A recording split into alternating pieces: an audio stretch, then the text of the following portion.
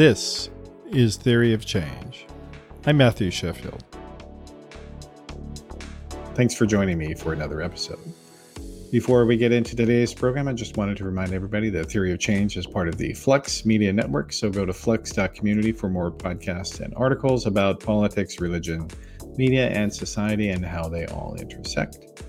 And you can also go to theoryofchange.show to get the full archives of this program with the video, audio, and transcript of the episodes. And if you have a paid subscriber account, you have unlimited access to all of those. And my thanks to everybody who is a paid subscriber. Thank you very much. And if you can't afford a subscription at this time, you can help out by telling your friends or family or coworkers about the show. That is also much appreciated. All right, so with that out of the way, let's get into today's program. Donald Trump's rise to power within the Republican Party set off an explosion of reactionary extremism within the right-wing ecosystem. But it's important to realize that Trump did not create the present-day authoritarianism that dominates Republican politics. He only encouraged it and empowered it. As president, Trump welcomed in some of the most extreme members of Congress, including former Representatives Mick Mulvaney and Mark Meadows, both of whom went from throwing bombs as members of the so-called Freedom Caucus to setting policy for the entire country as the White House Chief of Staff. Trump's ascent to the top of Republican politics also discombobulated the lavishly funded world of right-wing media, which went from calling him a traitorous liberal who was going to sabotage the party to slavishly repeating every single one of his lies as president, including his lies about losing the 2020 presidential election. One person who saw all of this up close and personal is Terry Kreppel. He is the founder and editor of ConWebWatch, a publication that has continuously monitored and counteracted a group of right-wing websites that were started in the 1990s, including several that I personally operated during my former career as a right-wing activist. And so joining me to discuss all of this is Terry Kreppel. He is the editor of ConWebWatch, which is a website that has looked for many years at right-wing media. So welcome to Theory of Change, Terry. Thanks for having me. All right. Well, the right-wing media ecosystem has become gigantic, so large that in many cases, some of their outlets have bigger audiences than the audiences of more quote-unquote mainstream media sources, like CNN, for instance, on YouTube and whatnot. But things started a lot smaller, and the extremism was always there. And that's something that you had seen in the course of doing your site, ConWebWatch. So tell us briefly just what is ConWebWatch and how long have you been doing it? Okay, I started the website in 2000. At the time, I was working for a newspaper in Arkansas, actually the biggest one, the Arkansas Democrat Gazette, as a copy editor. And I was seeing all these websites, these right-wing websites pop up and seeing a lot of bad journalism on these websites. And I created a website to call that out. Mm-hmm. Okay. And you, it's been interesting because I think a lot of the national journalists, including many who probably should know better, they didn't seem to pay attention to much of this stuff while it was happening. Is that right? Yeah, they pretty much were ignoring it at the time. They didn't see it as anything major because it was still on the internet, was still a fairly small thing at the time. Mm-hmm. But I did kind of pick up on a few of the sites that were making a larger splash on the internet at the time, kind of focus on those. Okay. And one of those was, well, and I guess what's kind of interesting is that the sites that you had focused on for a number of years to cover and sort of respond to their statements, that they are just much, much less influential in the right-wing media ecosystem now than they were. It's almost like they had been leapfrogged. And I guess, but I don't want to get ahead of myself here. Let's talk about the sites that you had focused on in the beginning and what's happened to them in the interim. Okay, the main sites I focused on at the time was WorldNet Daily, Newsmax, and the Media Research Center and its CNS news operation. And so, World Net Daily, I think at this point, a lot of people have never heard of World Net Daily. What is it? It still exists. Yeah. Yeah.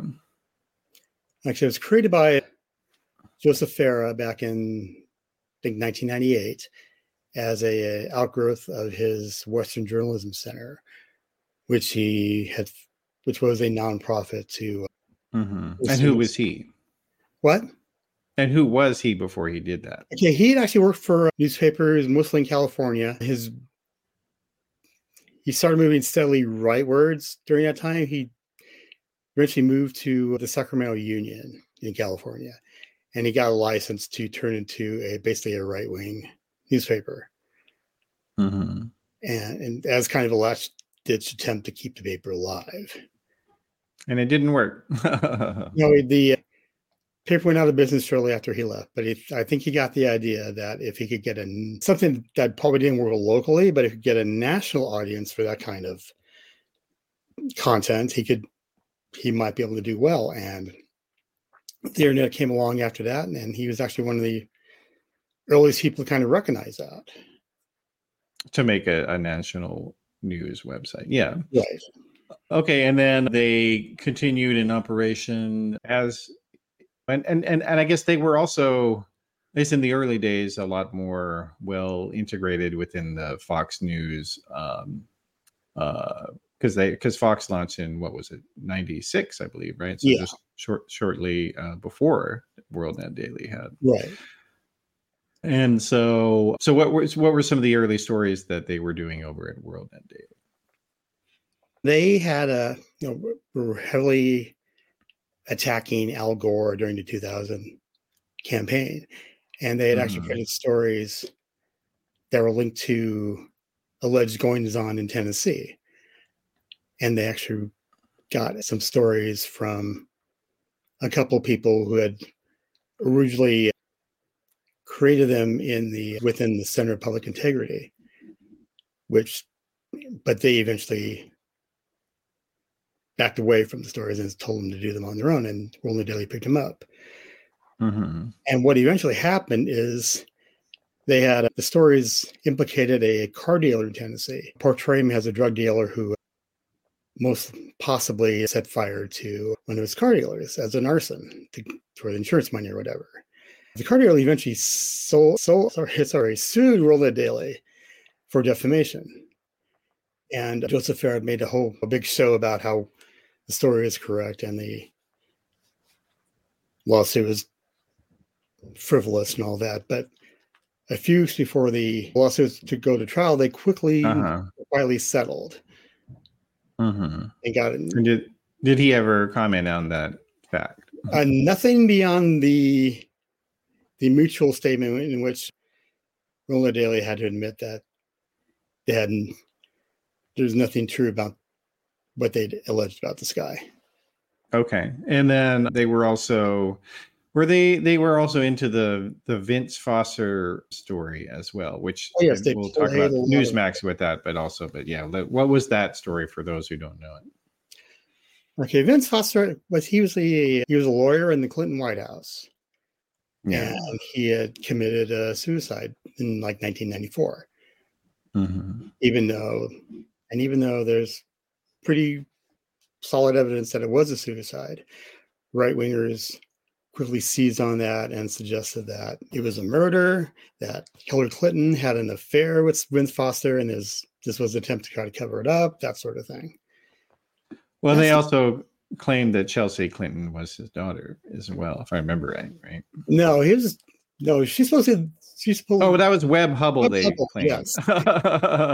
Man, hard to keep all those scandal guys straight. Yeah, well, and I think that the Vince Foster story did it illustrated that this was a type of media that was not interested in journalism and standard fact checking and talking to everybody involved and getting their opinion, that this was agenda driven. Exactly. Yes. Media that was highly opinionated and very different from anything that people might have been used to. Was that what your interest in it began from? Yeah, seeing how all these narratives are being pushed, even though there's no real factual basis to them, that there's promoted solely as political attacks, not as any sort of actual journalism. And I guess they kind of did that pretty much with a lot of different stories during the Bill Clinton presidency. And I guess there were a couple of them that there might have had a couple, like Monica Lewinsky was obviously had been involved with Bill Clinton, but that story, of course, did not originate in right-wing media, notably.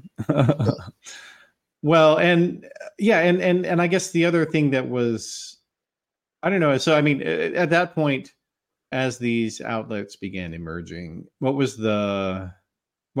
did you see the reaction being from more conventional, quote unquote, mainstream media to all these things they were saying? I think they were just basically trying to ignore it and hoping they would go away. And they really haven't. And actually, because the narrative in the right-wing media is that mainstream media or liberal media or whatever term they're using these days cannot be trusted. You can only trust the right-wing media that feeds on the creation of more right-wing media.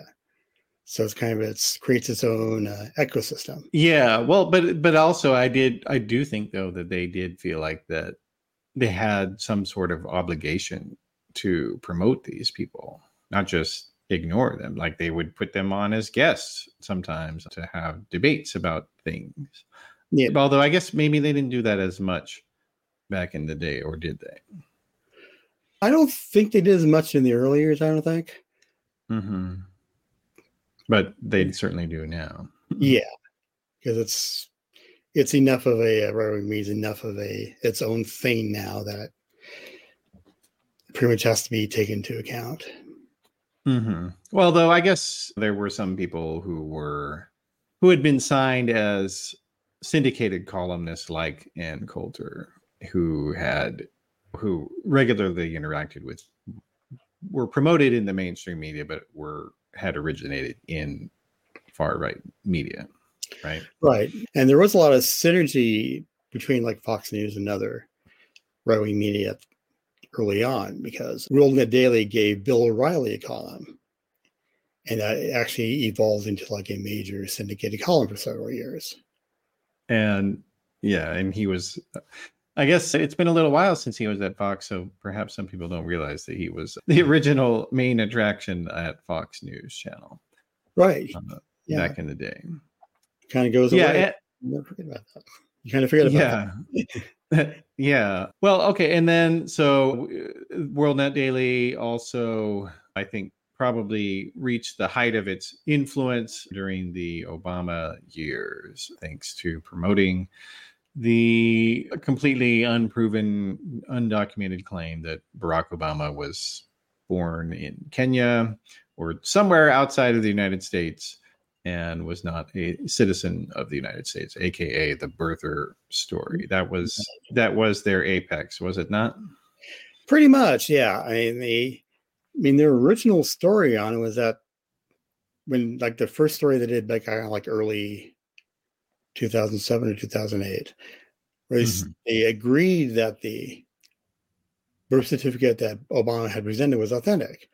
Then they had to backtrack and said, well, it's not a real birth certificate because it's just a copy of it. It's not the real one. So they spent the next 4 years demanding the release of the real birth certificate, which they actually finally got in 2012, before the 2012 campaign. Yeah, although I guess there's still a minority of them that say, well, this is a reproduction of a like a modern day this is not it's built 1960s in Photoshop. Yeah, that's what WorldNet Daily moved to after that. It's kind of like I think it was kind of their moral event horizon, where they had to do something just to keep the story alive, and there was never any evidence to show that it was that it was. Yeah, well, and then of course I think that story is also significant in that it was also Donald Trump's way of entering the Republican sort of political ecosystem as Mhm. being somebody other than just a bloviating, serially Mhm. bankrupt guy who owns strip clubs and casinos. Right.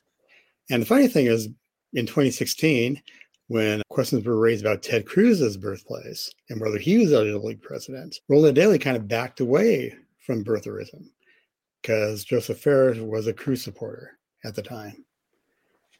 Yeah, he was his fellow Christian nationalist extremist. Right. And there's other outlets that were kind of, as you mentioned, in the trying to kind of do largely the same thing. Now, you didn't really focus on the Washington Times too much. Now, why was that? At the time, I was in Arkansas for the first few Mm-hmm. years of the website, and I didn't have a lot of decent access to the Washington Times. And I figured other people were covering it better than I could. Mm-hmm. Though when I Mm-hmm. did move to Washington during meeting hours, I did pick up on the Washington Examiner Mm-hmm. because after Philip Anschutz bought the paper, back when it was just Mm-hmm. a suburban daily paper.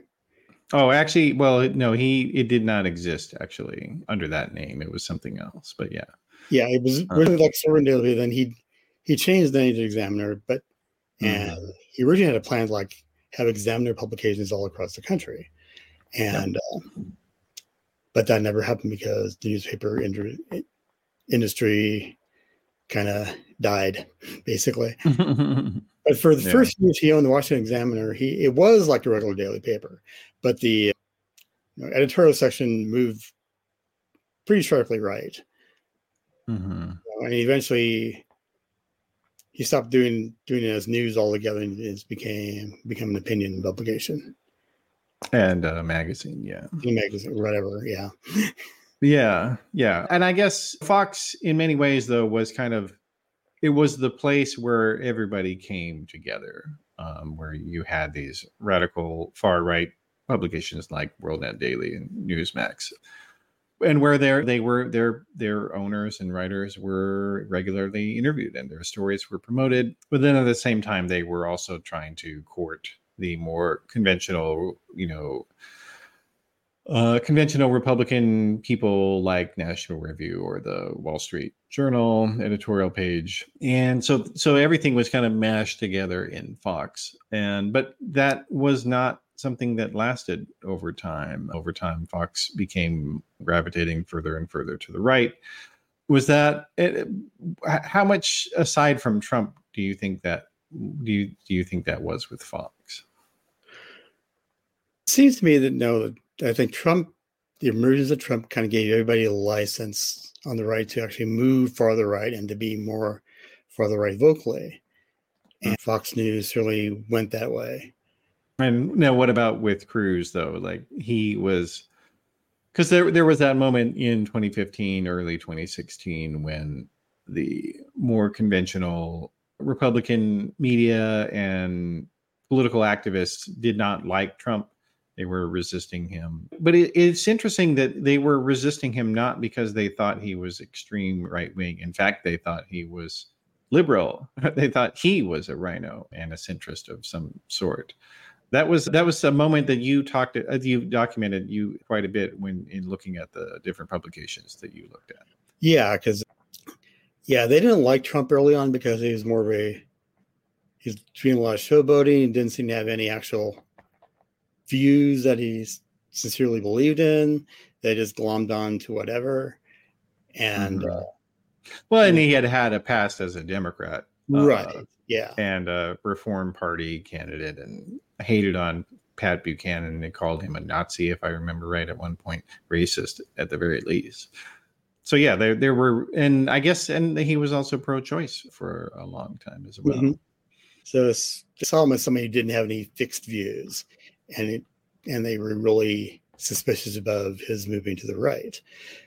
But I think as he started to win over voters and win primaries, they kind of decided that's what they needed to do, is kind of jump on that particular horse.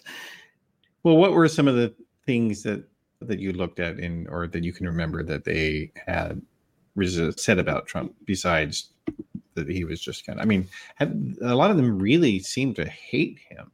I mean, the term "never Trump," they, at least I guess in the moment they meant that. Clearly they did not mean that in afterwards, but they seem to very much loathe him. Some of them, not WorldNet Daily, of course.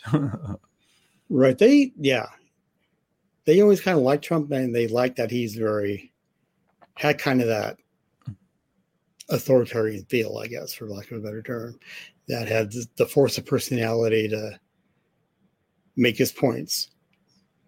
Mm-hmm. And I mean, even Brent Bozell at the Media Research Center, he was a big Cruz guy at first. But even he understood that momentum was shifting toward Trump, and he steered the organization to being a Trump defender. Yeah. Well, and there during that time period, there was kind of this weird moment for the first time in its history where right-wing media was actually independent of the dominant Republican politician. That had never happened let's say, since the 1940s of when they really got started. Nothing like that had ever happened. When that was happening at the time, did you find that interesting? Or did you notice that to yourself? A bit. I think I did an article on the MRC switching from hating Trump to loving Trump. Mm-hmm. And there was a lot of animosity toward Trump at the time. But they kind of. Now, how much of that? Yeah, they sublimated it or stopped talking about it. But I mean, how much of that do you think, though, is sincere? I do. Obviously, plenty of people seem to have gone all on board and say Trump is the best thing ever, a prophet, even divinely ordained. Depending on, some people claim that. But how much of that is just simply, well, that's who our voters want, and we think he's a moron and a criminal, but we're going to go with it anyway. I think a lot of it's kind of recognizing what side their brothers voted on, and that they can't not ignore Trump, and they certainly cannot aggressively criticize him. And they usually don't. Though the MRC seems to be doing a backup by being a really heavy defender of Ron DeSantis. Mm-hmm. Yeah, the Ron DeSantis, when he came along, he tried to pursue the traditional Republican strategy, which has always been from the very beginning of the Barry Goldwater organization coming along, that the way you win in the Republican Party is to say that the current rulers are too centrist, they're too liberal, they're not far enough to the right, and that you, in fact, are the real right-wing extremists and are going to take things the way they should be. And that was what Ron DeSantis tried with Donald Trump, but it didn't work at all. Why do you think that is? Because you can't really outright Trump, because Trump was never a rhino. He was always pretty much delivering on the right-wing goods for the most part. And there was really no space that was sufficiently to the right that he could say he could do more, but not so far right that he was come off as crazy. So that's what seems to be occupied by Vivek Ramaswamy right now. And it's kind of hard to get further to the right of a guy who sent a mob of people to kill the Speaker of the House and the Vice President. Right. Yeah, I mean, a rhino is pretty much the last thing you can credibly call Trump. Mm-hmm. Yeah, but it's the Trump's rise to dominance of the Republican Party. It not only did it kind of reorient some of the legacy right-wing media websites and media organizations, it also led to the growth and explosion of a lot of newer people who have been even more radical, I would say, in particular people at the Daily Wire, who now, openly talk about accusing transgender people of being demonically possessed, or saying, I mean, just a variety of insane religious claims. And you got Mike Johnson, the Speaker of the House, who gave a speech to a far right Christian media organization in which he claimed to be having a conversation with God, and God told him he was going to be like Moses, just like Moses, and being the leader. And like, that's stuff like that was not, I mean, Joe Farah, even on some of his worst days, didn't get quite up to that point. I feel like, even though he perhaps more than some of the other ones, but yeah, like the more conventional right-wing media outfits, they didn't dare say anything so radical and so extreme, even though they probably did think that way. And Roller Daily does have a couple columnists who do pretty regularly attack LGBT people. Like they do have Scott Lively, who's a major anti-gay activist.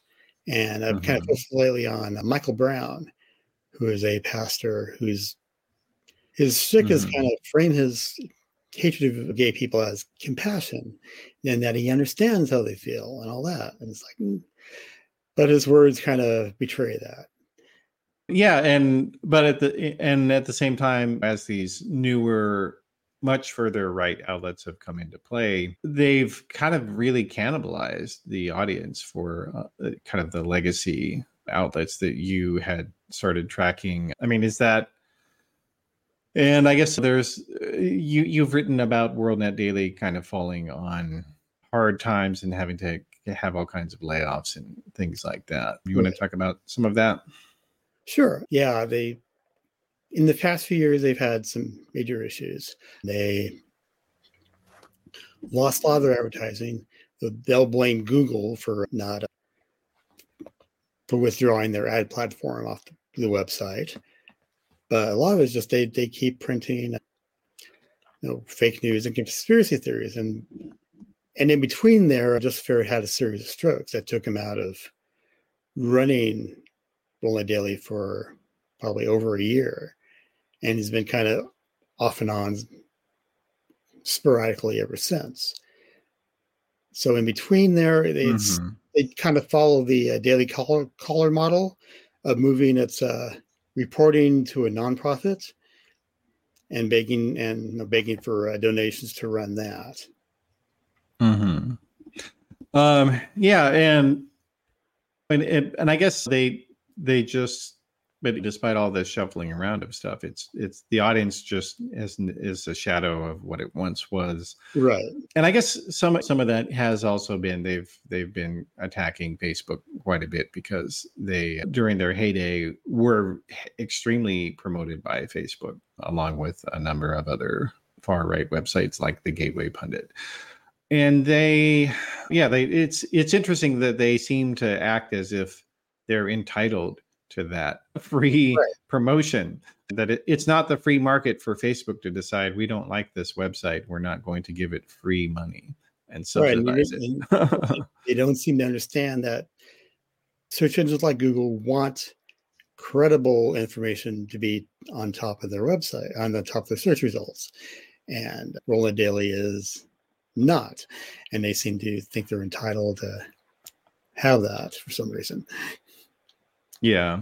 Well, and I guess related to that, it does seem like that the more legacy right, as they have been, but it seems like there are some things that they're not willing to go as far as some of these other people. And so instead, they've been trying to associate with them indirectly. So they may not be promoting white nationalists on the regular, or somebody like Nick Fuentes or somebody like Alex Jones. They may not have anything to do with them, but at the same time, they're trying to get on that audience by saying that someone like Jones or various neo-Nazi people, they shouldn't be censored, quote unquote. And that so there's been a big push to try to claim that these views, that there's this massive government complex to censor free thought, and of course it's always miraculously the only time they ever are concerned about it is people who are on the far right, and never anybody on the center or the left. Right. They're not concerned about that in any way. Yeah. Or are they? Yeah. Well, the first problems that Roll the Daily started having with Google was when it started publishing a guy named Colin Flaherty, who was very much into like race baiting. It's not really explicit racism, but it's more, making people afraid of Black people and how any crime is done by Black mobs. And, well, but World Net Daily is not the only one that's been doing this. Right. What is the verbiage that they're using? And I mean, if you can talk about that a little bit. I mean, they just kind of do it as kind of innocuously as possible, kind of focusing on Black on white crime. It's kind of like the main focus of these writers, and kind of hyping that. Though it's innocuous at the top, but it's clearly a racist motive kind of at the bottom. And another writer who's moving that way is like Roland did call his name Jack Cashel, who just wrote a book that effectively tries to absolve white people of guilt for fleeing cities in the 1960s, and out of alleged fear of crime by minorities, I guess. It's so much so that VDARE endorsed the book. And VDARE is what, for those who don't know? Yeah, it's very, very white nationalist. Anti-immigrant. Yeah. Yes, and if you understand the reference, as named after Virginia Dare, who was the first white person who was born in the Americas. Yeah, and I mean, there's just this, I don't know, I mean, this continual dynamic, though, of that the Republican Party must always continue moving rightward. That there doesn't seem to be any concern about that. Like within the Democratic Party, are constant debates over, are these activists getting too much authority? Is the party giving them what they want too much? And nothing like that really happens in the Republican Party, right? Not real, no. Like I said before, that I think Trump gave every license to move farther right and to be more vocal about being farther right, and a lot of these websites have very much done the same and taken advantage of that. Yeah, and I think also that there is kind of a fundamental confusion in the United States over what conservative means. That there's a conservative, just in the generic sense that most people think of it as, conservative means somebody who just wants to keep things the way that they are and doesn't want to change things. But that's not what these people want. They want to have all kinds of lots of change and to roll back things. And that's why they are better called reactionaries rather than conservatives. Right. But it's, I don't know, it's like there's a lot of people who seem to have misunderstood that. Do you think so? I think so, because there was no real kind of set definition of being a conservative versus being right. There's no real dividing line between them anymore, if there ever was. And you can kind of see how what were normally steadfast conservative organizations moving farther right, like the Heritage Foundation. They definitely moved right, and you have this. Speaking of radically changing things up, that's for their program called the Project 2025, which they plan to implement if Trump gets reelected, and it's basically a dismantling of the civil service system to install political operatives in civil service jobs to try and get their agendas implemented.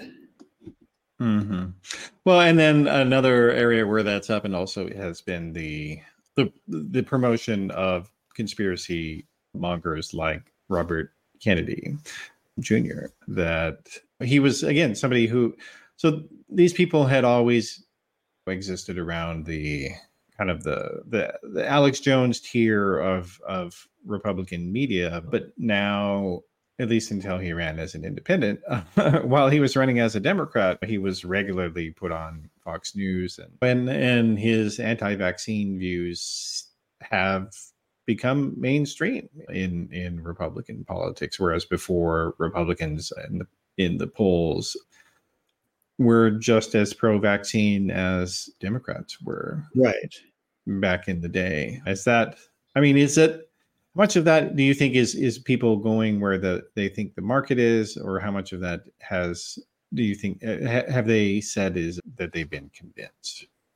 Have they even talked about it at all? I think a lot of the right-wing promotion of RFK Jr. involved the idea that he could be popular, that might hurt Biden's reelection. And that was more of a straight thing that Newsmax did. Roland Daily always embraced anti-vaxxer stuff. So they embraced RFK's anti-vaxxer stuff. And the Media Research Center promoted him as well.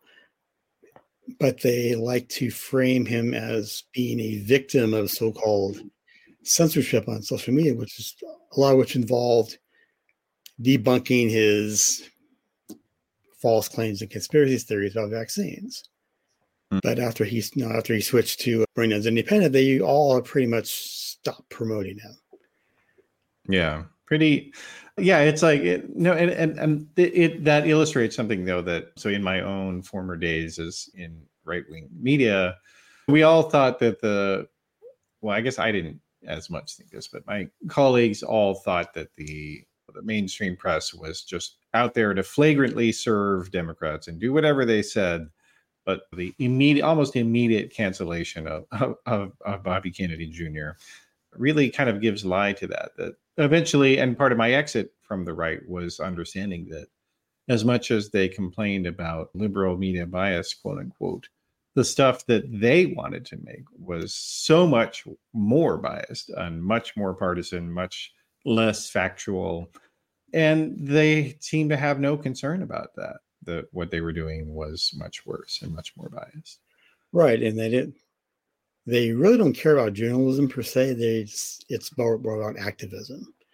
They think like I said, they think that the non-right-wing media are just a bunch of liberal activists, where it's more of a geographical bias because most of them are based in New York and DC, so you get more out of that. Well, and I mean, but again, some of it also just simply is that if you're interested in facts, and that's what journalism is supposed to be interested in, whether that succeeds or not, perhaps another thing. But if you're interested in saying, well, so-and-so said this or did that, that's not what right-wing media is about. And we're seeing that more recently with all these allegations about Joe Biden having supposedly been involved in business with his son, Hunter Biden, and all these completely unfounded allegations about large-scale voter fraud and stealing of elections in 2020. They haven't had evidence for any of these things. And so if you're interested in facts, that makes you an enemy to them, it seems. Right. Like.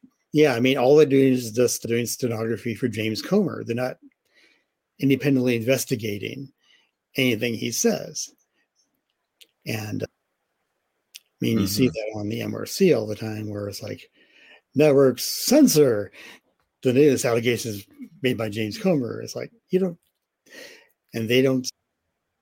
explore the accuracy of what they are.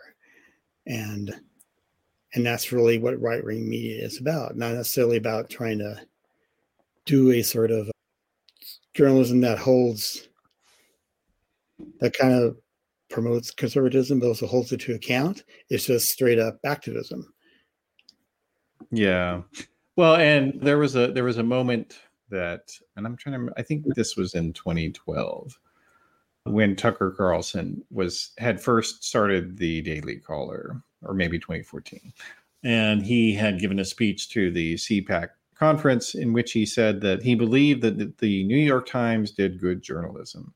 even though that it was biased in what it covered, but that it was sound on the facts, and that if they said something happened, then it did happen, and that his goal with the caller was to basically duplicate their reliability, but have it be more right wing. And people booed him Yeah. for saying that. Yeah. People like it when they, because I think there's like long ago, I can't remember, it was like the early 2000s or something, when Tim Graham of the Media Research was actually quoted as saying that 75% of what's in regular media is fine. There's nothing wrong with it. But he uses but that's not the impression you get from reading any of their websites. That's all about just attacking the media and not giving them any credit for anything unless they're advancing a right-wing narrative. Well, and I guess another kind of thing that has been problematic, and you talked about a little bit with some of these activists that WorldNet Daily had been involved with, who were publishing racist material. But one person in particular who was much worse than the people you just mentioned was this guy named Paul Nehlen. Yes.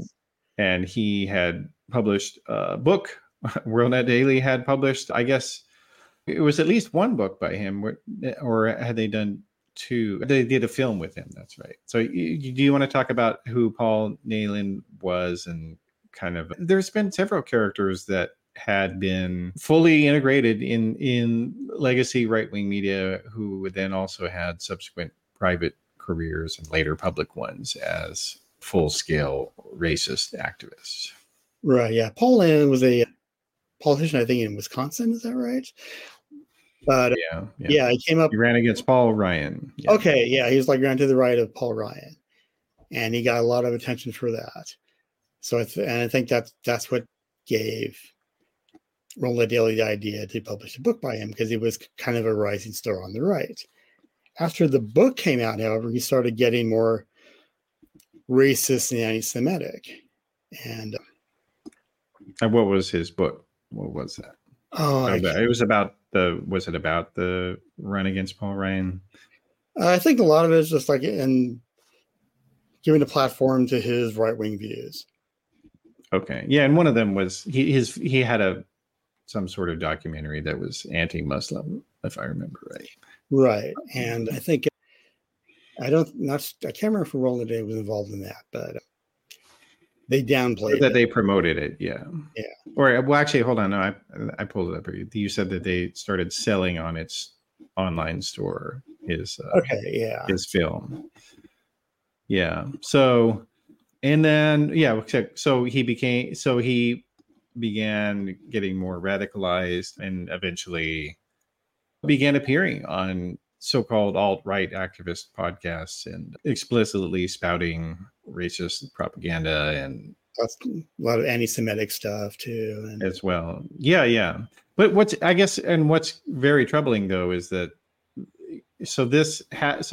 after that all got exposed about his racism, he did actually kind of get dropped from legacy right-wing media in 2018. But now here we are in 2023. A lot of that rhetoric is now kind of mainstream in the Republican Party, especially in regards to this conspiracy theory about how they really believe that the goal of the Democratic Party is to replace white people in the United States with immigrants. And that seems like that's something that is a regular remark now on Fox News, and you hear in presidential debates even now, unfortunately, including by people who are not even white. Yeah, and they try to pass it off by false equivalence by noting that liberals have pointed out the demographic shift, but pointing out the demographic shift is not the same as accusing Democrats of engineering the demographic shift to demographic. You mean, to achieve that. Mm-hmm. Well, it is also the case as well, though, that younger white Americans are less interested in Republicans as well. And I'll say, like, for me, when I was a right-wing activist, I was not religious. And so I was an anomaly in that regard. And I was very, needless to say, I was not a Christian nationalist, but that definitely made some people very suspicious of me. And when I first got into, so I moved to DC to work in right-wing media and created one of the sites that you monitored for a while, Newsbusters, that somebody told me I should not put on my Facebook profile that I was agnostic atheist, as I described myself. They said some people are going to hate you because of that, and I thought there might be some truth to that, but I thought that, well, if they did, then I wouldn't want to work with them anyway. So who cares? Yeah. But in retrospect, that person was certainly correct. Yeah, because Christian supremacism and Christian nationalism is so important to right-wing media, and that they don't, but even a lot of these organizations, they don't say that's what they want, but in fact it is what they want. Like they don't say it too often. Maybe they'll say it once in a while, but generally speaking, they're not out there proclaiming we want far right Christians to have more rights than everybody else. They don't say that too often. Why do you suppose they never get asked about those opinions, though?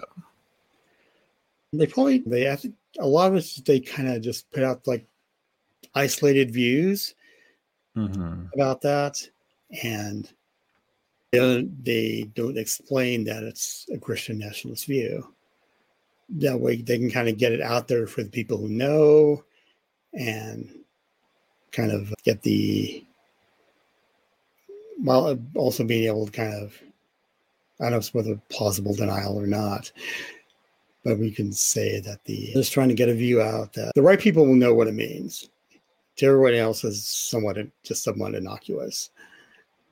Yeah, well, and there's also just this sense that they really do believe that America was created to be a Christian country. And even though it's something that I think a lot of people who don't really consume a lot of right-wing media, that they don't understand that the whole ecosystem is built on just myth after myth after lie after myth. And eventually it really is impossible to get people to understand. Like for somebody, again, like for me, when I was on the right, that I remember I had a conversation with Jim Hoff, the creator of Gateway Pundit, who has had to retract many, many stories over the years that he got wrong, including being sued multiple times for accusing people of being murderers, mass shooters and whatnot. I said to him, well, why aren't you more careful about your stories and more careful about being accurate? I feel like it's not helping conservatives. It would be more helpful if you did. And he said, well, people just want to have fun. That's what he said to me. And so in that moment, it did make me think, well, for him, a lot of what he says, he may not believe it. But at the same time, you really, I couldn't really know whether, when I would tell people, the story you want to run is not true, or this thing you told me about is false. And it never gave them any sort of larger concern when I would tell them things they believed were so true were completely not. They'd just say, okay, well, we won't do it then. And eventually people started telling me they thought I was negative because I was constantly shooting down their stories. They were like, well, what do you want to run a story about? And I was like, well, why don't we just do some policy analysis? And so I worked at the Examiner as an editor at one point, and I tried to get people to, they have this belief, among other things, that tax cuts always increase revenue. And I said to them, okay, well, show me evidence of that being true. And nobody could ever show me evidence of that. And so I would say, okay, so then why do we say that if we don't have evidence for it? And so they eventually just decided, okay, well, we won't say that anymore, but we won't examine the larger question of why did we believe this thing without having any evidence for it. And I'll say for people who are watching or listening, it is a little bit surreal in that you, Terry, are the first person I have ever had on this show who I have had previously blocked on Twitter. So, and I guess it's probably a little weird for you as well, right? Well, I think I wrote some not so nice things about you back in the day on my website. So, always pointing out where I thought you were wrong. And sure, yeah. But yeah, I do kind of agree with you. There's like right-wing media tends to be more about owning the libs rather than getting things right.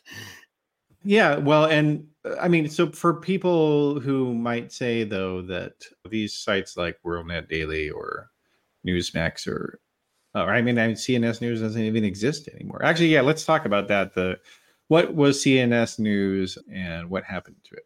Yeah, CNS News was the quote news division of the Media Research Center, and had run for a long time. They had like a actual longtime journalist there who actually tried to occasionally did real journalism, but a lot of it is just like repeating right-wing narratives.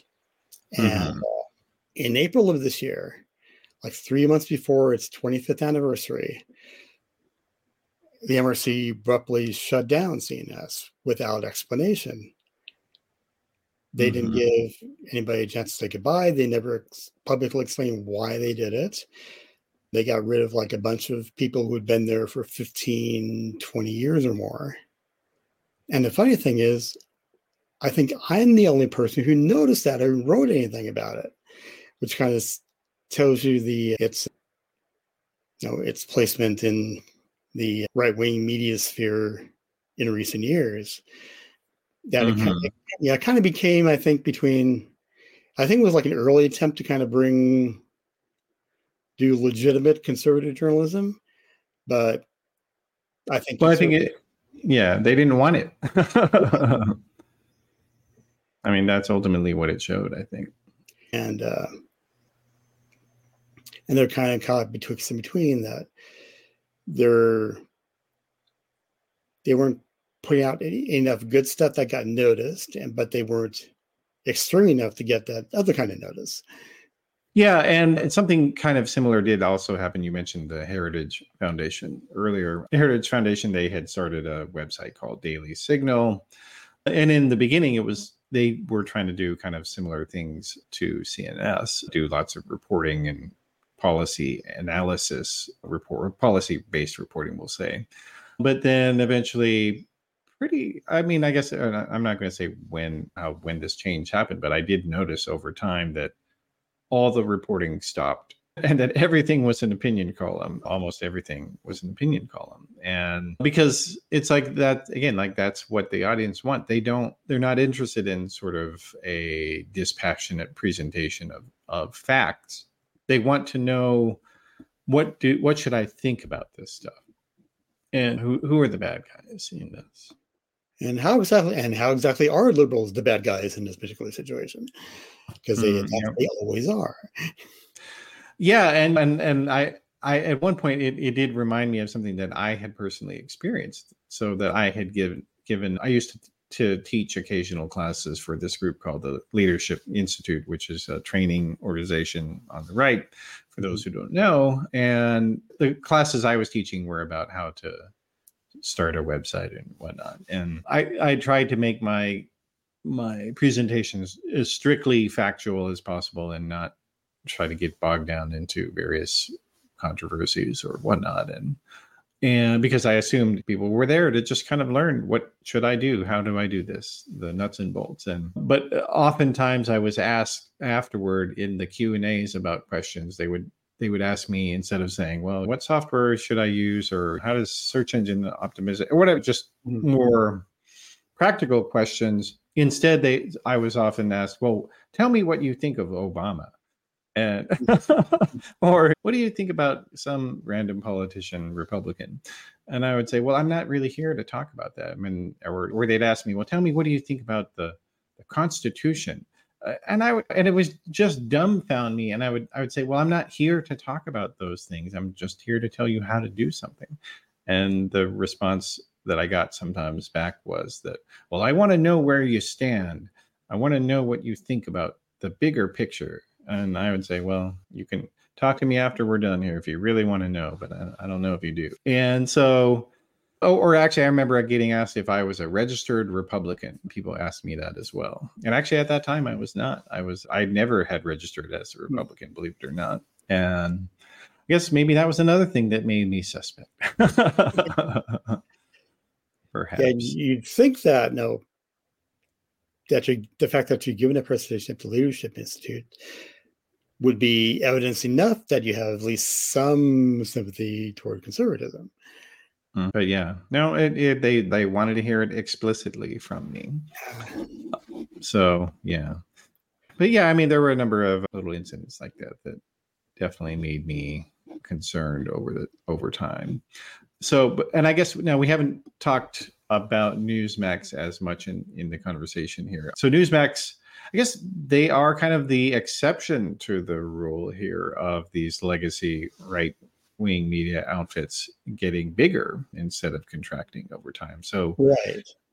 They started very small and have continued to grow. And now they have a channel that routinely has Donald Trump and other top Republicans on their Fox News rival channel. So how is it that they've been able to grow and these other ones have not? What do you think?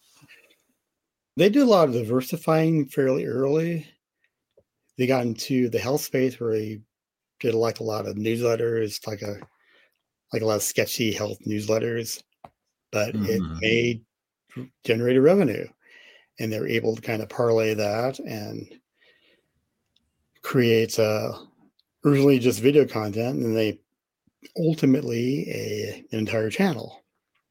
And they kind of did a good job capitalizing on Fox News's stumbles, if you can call it that, in that area where they kind of backed away from Trump, and you started telling the truth which is in 2020 backed away from Trump. Yeah. Well, so you think it was just the diversification that they were able to do that? Yeah, because World Daily tried that as well, but they didn't succeed very well at all. First they got into books. They partnered with a bunch of different companies for creating their own book publishing entity. Though actually what they did end up doing, they acquired their final book partner called World Ahead Press, which was actually created by a co-founder of PayPal. Oh, interesting. I didn't know that. Yes. And of course, we know who else came from PayPal: Elon Musk and Peter Thiel. And they also tried to do like a film division too, as well. And they tried to parlay that into something, and it started having money problems. The first things that got shut down were the book division and the movie division, because they clearly weren't generating enough money to justify their existence. Yeah. Well, and I guess one other kind of little side note about WorldNet Daily is that Joseph Farah, the founder and owner, his daughter, Alyssa Farah, went into Republican politics as well. Right. And he eventually worked for Donald Trump. Right. She worked in the Trump White House. And the interesting thing on that is that when that first happened, they didn't really publicize it on Rolla Daily. And they actually kind of wiped out she had written some articles for Rolla Daily while she was in college. I think she went to Patrick Henry College, the homeschooling family school outside of DC. They kind of basically wiped out her archive. The stories are still there, but they don't have her name on them. Okay. And after she moved away from Trump after the Capitol riot, that kind of caused a family rift. Well, she actually left before that. She quit for Trump because he was concerned that she left was lying about before the riot, but she started being vocal about it afterwards. Yeah. And that caused issues in the family with Joseph.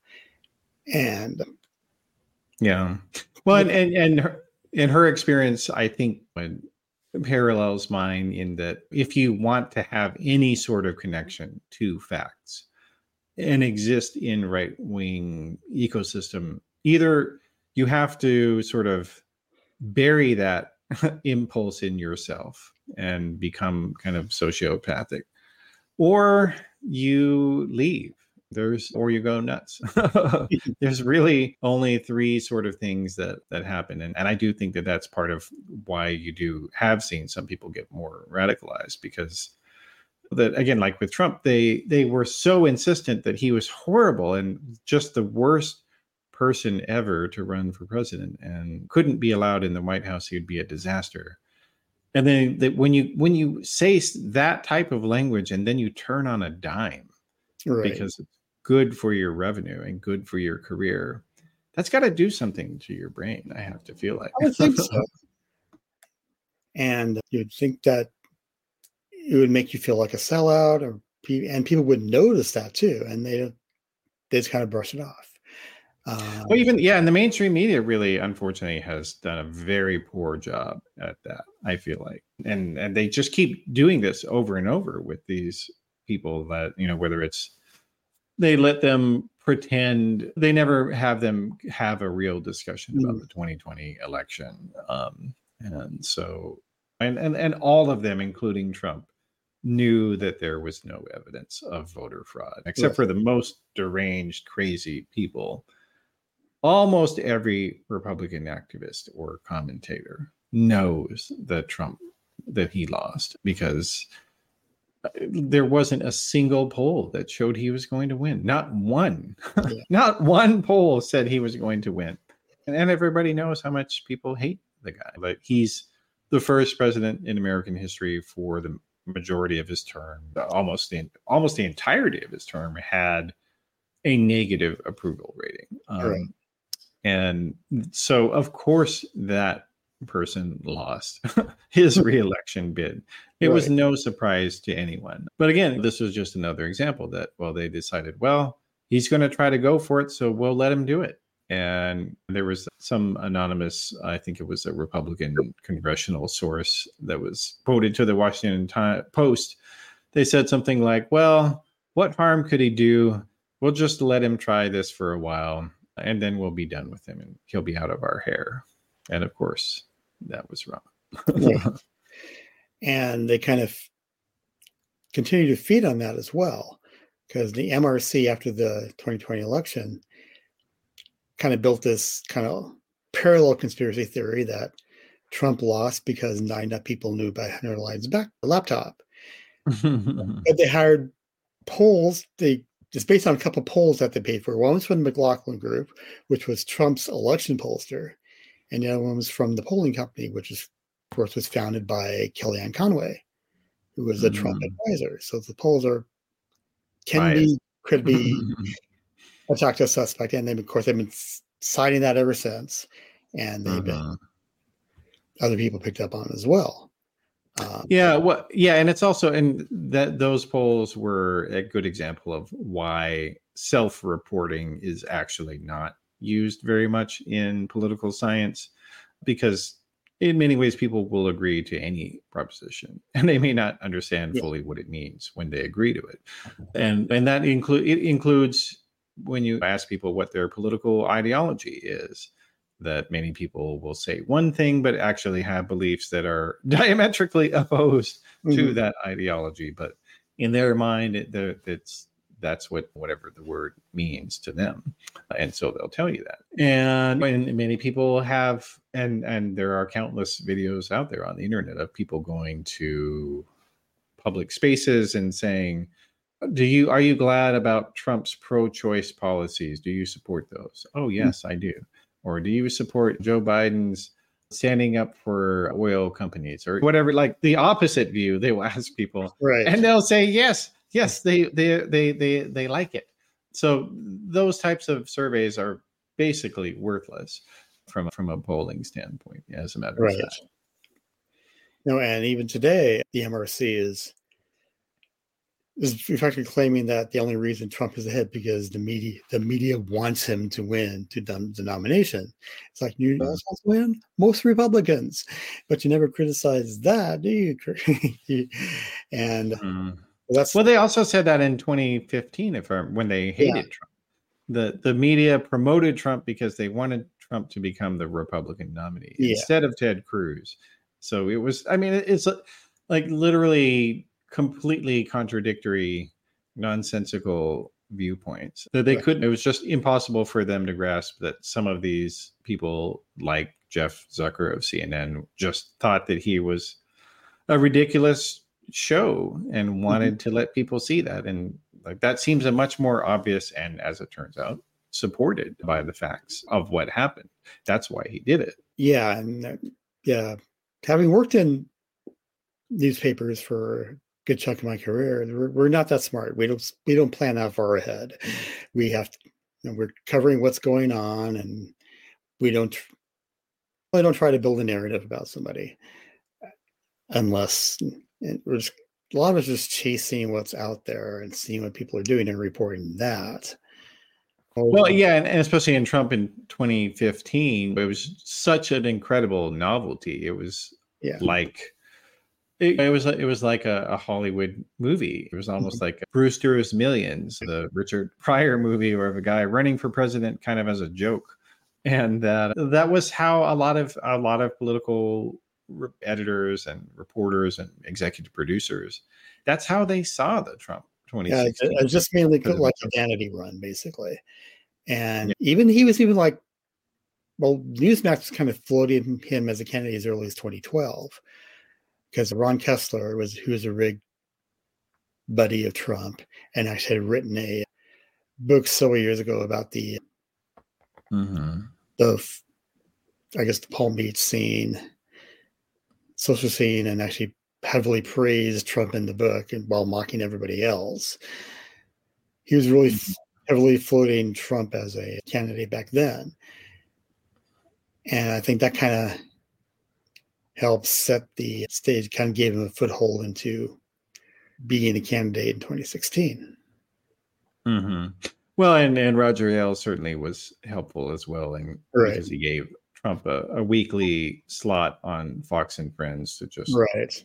talk. I mean, and I remember when that happened at the time. It was just so random and stupid. Like that was how most people saw Yeah, it. he just calls in the Fox and Friends and just rants for a while. It's like, About literally anything, yes. and usually nothing. Right. And of course, we're all kind of amazing. How did that happen? How did that turn into him becoming a credible candidate? So Mhm. amazing to kind of watch. In retrospect, Yeah. yeah. Well, and you know what? It is interesting, and I've had some other episodes of this show where we've talked about it, that the as the right wing media ecosystem has expanded so drastically and so immensely, whether it's people like Andrew Tate or Joe Rogan or Elon Musk now, who just absolutely dwarf anything of these more DC focused people that you look at, that the Democratic powers that be, the liberal philanthropists, I don't think that they've noticed that this happened. I don't think that they realize how popular Joe Rogan is, and they don't understand how many people watch Matt Walsh. They have no idea that this has happened, and that people, so that such, and their audiences are so huge now, and predominantly this is because of video, that their audiences are bigger than the Washington Post editorial page. They're bigger than the Atlantic. They're bigger than the New Republic. They're bigger than pretty much any prestigious left organization. Right. And on YouTube, before he got banned from there, Alex Jones had more views on YouTube than CNN did, even. Mhm. That's how huge this is. And I don't think that a lot of people especially in the more established left, I don't think they take this seriously. Do you think so? Probably not. I don't think anybody took Matt Walsh seriously until like the Bud Light controversy and then the controversy with Target over the LGBT goods they were selling. I mean, they actually made a couple falsehoods about what they were selling. And that got corrected in actual media outlets, but right wing media, they didn't care. They just promoted the outrage. Yeah, but at the same time, I don't feel like that people in the establishment left, they don't know about this stuff. They don't care about it. They think that everybody's just as influential as Joe Farah. And they don't, the dynamic has changed in probably the past 10 years. Definitely. I mean, Will and Daly does not really have anywhere near the influence they once did. The Media Research Center is kind of, I'm not sure where they're at, because they seem to be kind of. Are they falling quite a bit? Yeah. Yeah, they're shrinking a bit as far as. Well, CNS, as an example. CNS, I think they've. And they had to get rid of their Culture and Media Institute. That doesn't exist anymore. Yeah, that doesn't exist anymore, per se. MRC Latino really doesn't exist anymore, though they have Jorge Bonilla back writing for them, but mainly as like a regular writer and not necessarily Latino project.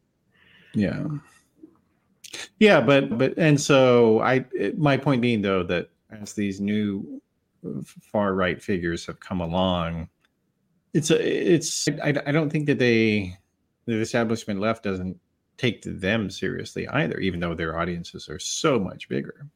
And part of it might be that they know Rogan by his former reputation of being a guy who makes people eat bugs.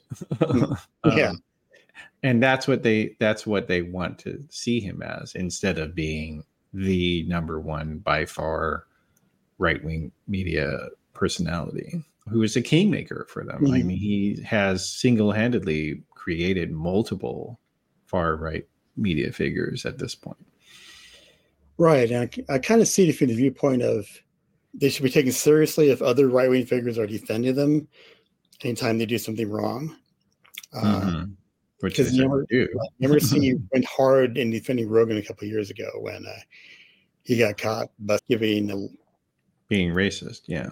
Well, being racist and promoting like a lot of anti-vax conspiracies, and then getting like having YouTube and all that kind of pull those videos because they were false. Yeah. Well, yeah, so I don't think they take it seriously, and they don't understand the audience reach. Right. And some of it is to go way back to earlier in the conversation that you said that when the more conventional newspaper people that you knew early in the days of your site, that they just thought that this stuff would go away. And like I had a conversation with somebody who is a very well-known funder of center-left causes. And this person said to me, "Oh, that stuff's not serious." And I said, "Well, what if tens of millions of people believe it? Is it serious then?" And he didn't respond. Because they don't. Again, like I can understand when you look at somebody like Walsh or Shapiro. I mean, these people are idiots. They're stupid. They run their mouth and say whatever it will get them traffic and outrage, and the things they say are unsupported and ridiculous. They are, but they're still massively influential. And I feel like there is a kind of a myopia of people who live in what liberal bloggers called the reality-based community in the early 2000s. The people who live in the reality-based community, they think everybody else does too. And that's very unrealistic, I would say. Right. And I think that kind of came to the fore more after the 2020 election, when people still believe there was election fraud, even though nothing has ever been proven. Including, 75 court cases. Right. Nothing came out in 75 court cases. That should probably tell you something. Even today, Rudy Giuliani was going to be on trial for the false things he said about the two Georgia election workers. And he, even though he had admitted in court that they were false so that they could just get it out and they didn't have to do discovery, he came out and said, "They're true. I can prove it." It's like, why didn't you do that during discovery if you're going to do that? So it's like they kind of believe their own. Choose your own reality. They get high on their own supply. Yeah. Well, and Yeah, and the Trump 2020 election lies have shown that there are real consequences to believing lies like this. And even with the economy, that when you look at public opinion surveys of consumer confidence, the right-wing media's constant drumbeat of how the economy is horrible and Biden is leading us all into a depression with fentanyl and illegal immigrants and trans people. Republicans have basically sort of brainwashed their supporters so much that within literally a week of Biden becoming president, when they asked people about asked Republicans, what do you think about the economy? They went from thinking it was fantastic, even during the worst of the pandemic, to thinking it was horrible. It was never getting better. And those viewpoints are now indirectly impacting many other people as well, who may have never even heard or watched right-wing media even once. It still has an impact. Yeah. I think they try to use the framing that because there was inflation, the prices are still high, the economy is horrible, and we're all going to die or whatever. And that's not really the reality. And they have no interest into delving further into it because attacking Biden is the point of highlighting these. Of saying anything, literally. Yeah. But certainly talking about bad things that are into good things. Yeah. Yeah, well, and as a matter of talking about inflation, I mean, the inflation rate in this country was significantly lower than pretty much any other industrialized country in the world. So it has nothing to, this is a global condition that we're dealing with here. It has nothing to do with Biden per se. Right. Because presidents just don't have that kind of power, no matter who they are. Mm-hmm.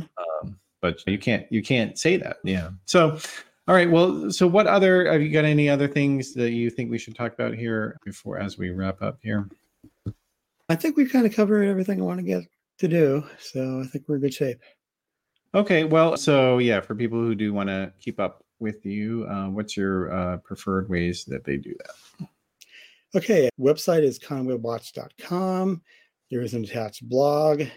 I'm on Twitter/X. I'm also on Mastodon, Post, and Blue Sky under Conweb Watch on all of those. Okay, great. All right. Well, thanks for being here, Terry. And thanks for having me. Let people do that. All right. Great. See you next time or later. Bye. Okay, so that's the program for today. I appreciate everybody watching or listening.